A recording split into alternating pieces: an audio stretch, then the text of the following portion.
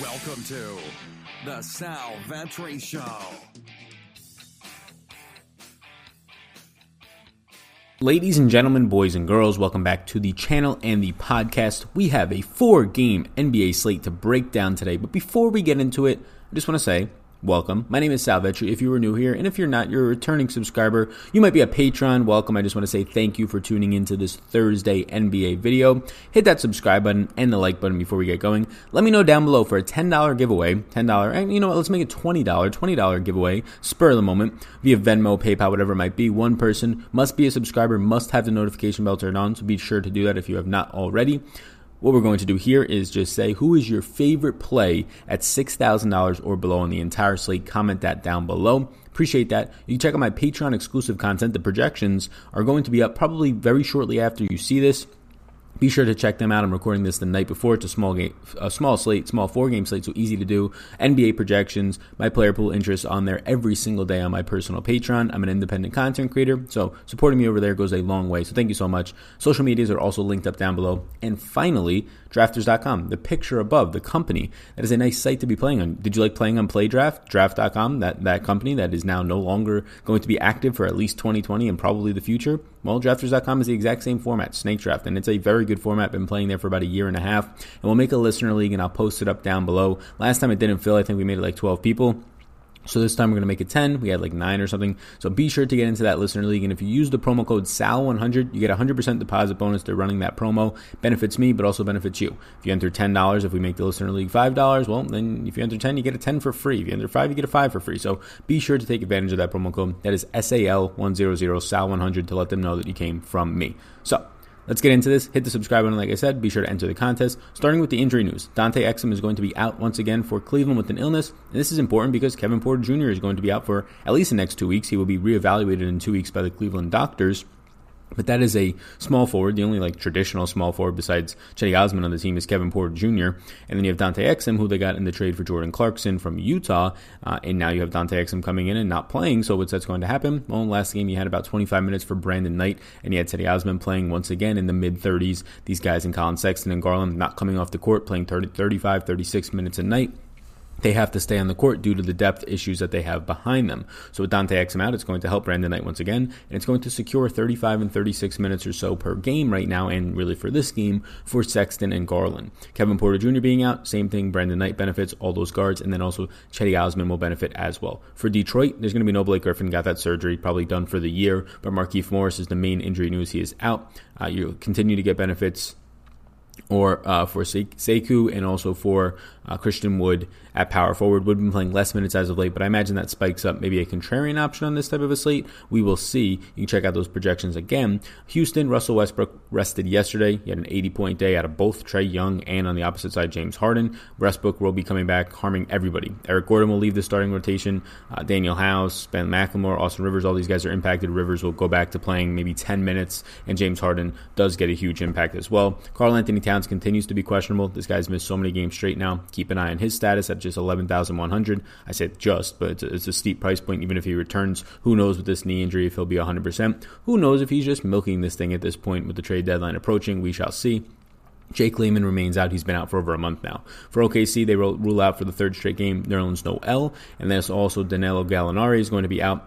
Gallinari being out doesn't really matter too much. Baisley sees like 20 minutes. They split up those power forward minutes. SGA sees a little bit of a point per minute production boost. I'm not sure if it's just coincidental. Not really sure why he sees more production. Gallo will take shots, so that could be why. Also on the exterior where SGA gets a lot of his shots. And Steven Adams will benefit from Noel and also Gallo being out. Mike Muscala will become the direct backup to Adams, probably plays somewhere between 14 and 16 minutes depending on Adams running ahead of him. In the major news on the entire slate, Philadelphia's star center, Joel Embiid, is going to be out with a finger injury as he takes on Boston. This would have been a real life great matchup, but now you're not going to have Embiid in there. Well, it's going to be a couple of ways here. You'll either get Al Horford at the 4, or Al Horford at the 5, Tobias Harris at the 4, and then maybe like a Korkmaz at the 3, or you might get what they've been doing as of late when Embiid does not play and putting Mike Scott at the 4 and Harris at the 3, and nothing really changes, and then you get Al Horford at the 5. So keep an eye on all of that. The prices on these guys did not rise all that much, really not at all. So you're getting a Philadelphia team without Joel Embiid, and they're priced as if he's playing. So obviously tons of great value there in a slightly difficult matchup. With that, let's get into the early interests. So if you're new to my videos, I usually do a target offense sheet. It is this sheet right here that is not filled out right now. It will have everything populated: pace, defense versus position, Vegas odds. I'm doing this the night before, so there is no Vegas odds, which usually populates most of that because it pulls in automatically. So that will be updated tomorrow via Patreon. Right now, I will link up above the little white box. You can click it and it'll open up a new browser for you to check out what Patreon is. There's a video describing it. Be sure to check that out. It does help me. It goes a long way. Even if you don't want the content, there's PGA exclusive content, NBA and NFL, as well as more sports once they begin to start up. So be sure to check out. Even if you don't want to, you can donate over there. Do appreciate all of the support. So early interest. This slate is honestly, for a 4-game slate, it's loaded with a ton of options. Like I list on here for you 19 players that have interest of mine the night before right now, 20 hours before lock or so. But there's going to be a player pool on 4-game slates. I usually like to be somewhere in like the 30s, depending on how much value there is, 35 for a player pool. There might be a 40-person player pool tonight because there's just so many good options. You have Embiid being out. It opens up the entire Philadelphia roster. You have a whole price down because of the matchup against Philadelphia Boston team that, yeah, maybe you don't want a lot of them, but taking your pieces here and there. And then you have guys that potentially might come back in Karl Anthony Towns, but if he's out, well then yeah, that opens up 4 or 5 guys now on the Minnesota Timberwolves that you probably don't want to play, but just based on the way the slate breaks out, you're probably going to have them in your player pools. So it's an interesting slate right now. Starting at the top, Andre Drummond just played Cleveland the last time out. Look, with no Blake Griffin out there, also no Markieff Morris, you're going to have more inexperienced players around him. He's the best rebounder in the entire league right now. You're getting Andre Drummond at a spot where he's going to average close to 1.45, 1.5 fantasy points per minute. I currently have him projected for 35 minutes, and you saw it in the last game. If the game stays close, he's going to play 37, he'll play 38, he'll play 40 minutes in some of these games. You like to see that. Foul trouble has been an issue for him as of late, not the last time out, but over the last week and a half, he has gotten into foul trouble in 2 of those games. And if you look back even for the past month, he's gotten in foul trouble about 5 times. So it is an issue, but I'm not too concerned here. He is by far has the size advantage over Kevin Love and Tristan Thompson, and you saw that the last time out. Hassan Whiteside at 9,300. Both of these guys, Drummond and Whiteside, both went off in their respective matchups for their price points. Exact same value metric was hit 2 nights ago when they played. So now you get Hassan Whiteside against Minnesota. I love the spot. If Towns is in, I'm not scared. Like if Towns is in, this is a better spot. Towns is improving definitely on the defensive side. Still a dominating offensive player in all aspects, ball handling, 3-point shooting, and just in the paint. But when you have Hassan Whiteside out there, if Towns is going to be out there, it's a better matchup. Even if he's not, you're getting Whiteside averaging close to 1.5, 1.55 fantasy points per minute over the last month and a half, and he's playing 33 to 34 minutes a game. Give me that all day at 9,300 on a short slate. I'm interested. Ben Simmons with no Joel Embiid.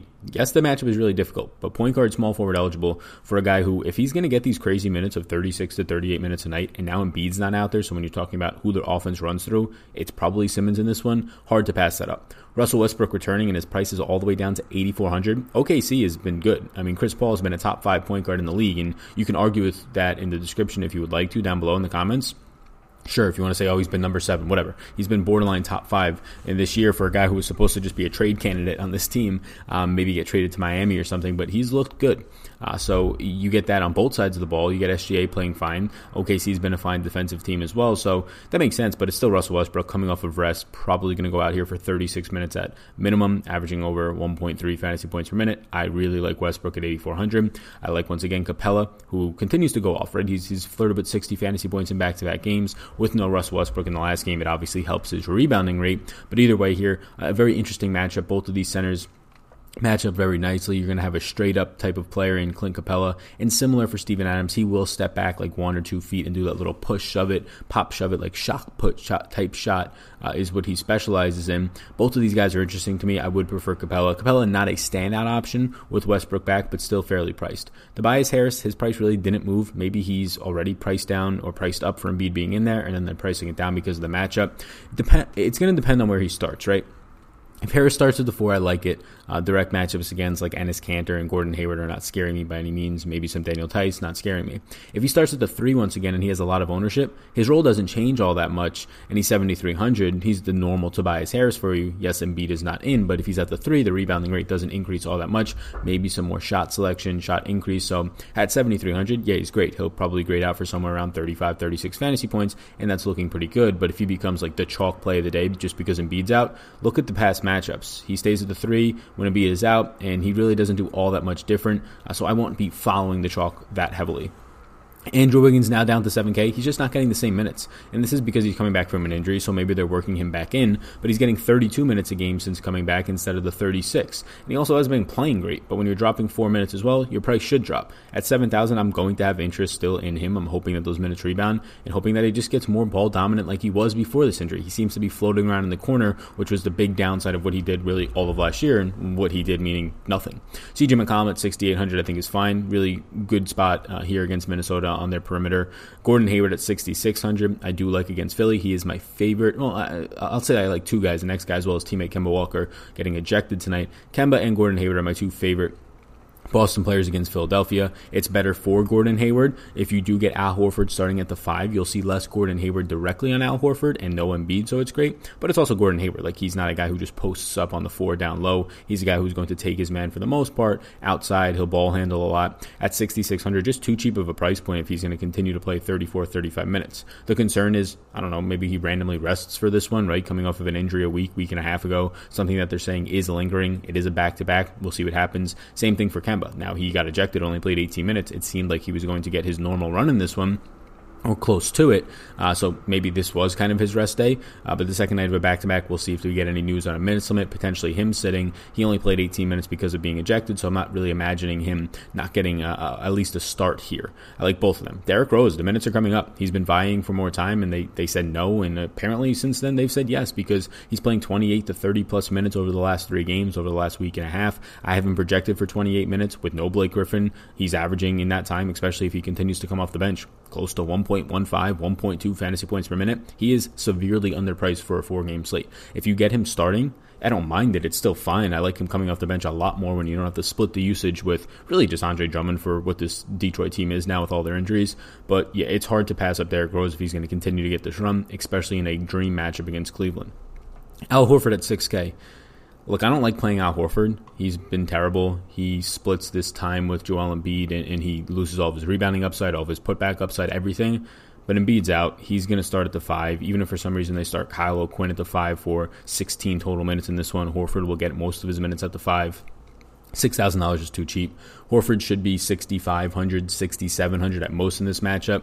He's going to project out for like 34, 35 fantasy points. He's going to be the chalk play of the day, I imagine, as I record this the night before, but he's $6,000. Now, the matchup on paper seems difficult, right? It's Boston, but he was the reason it was difficult when he was in Boston. And his Cantor and Daniel Tice are not difficult at the 5.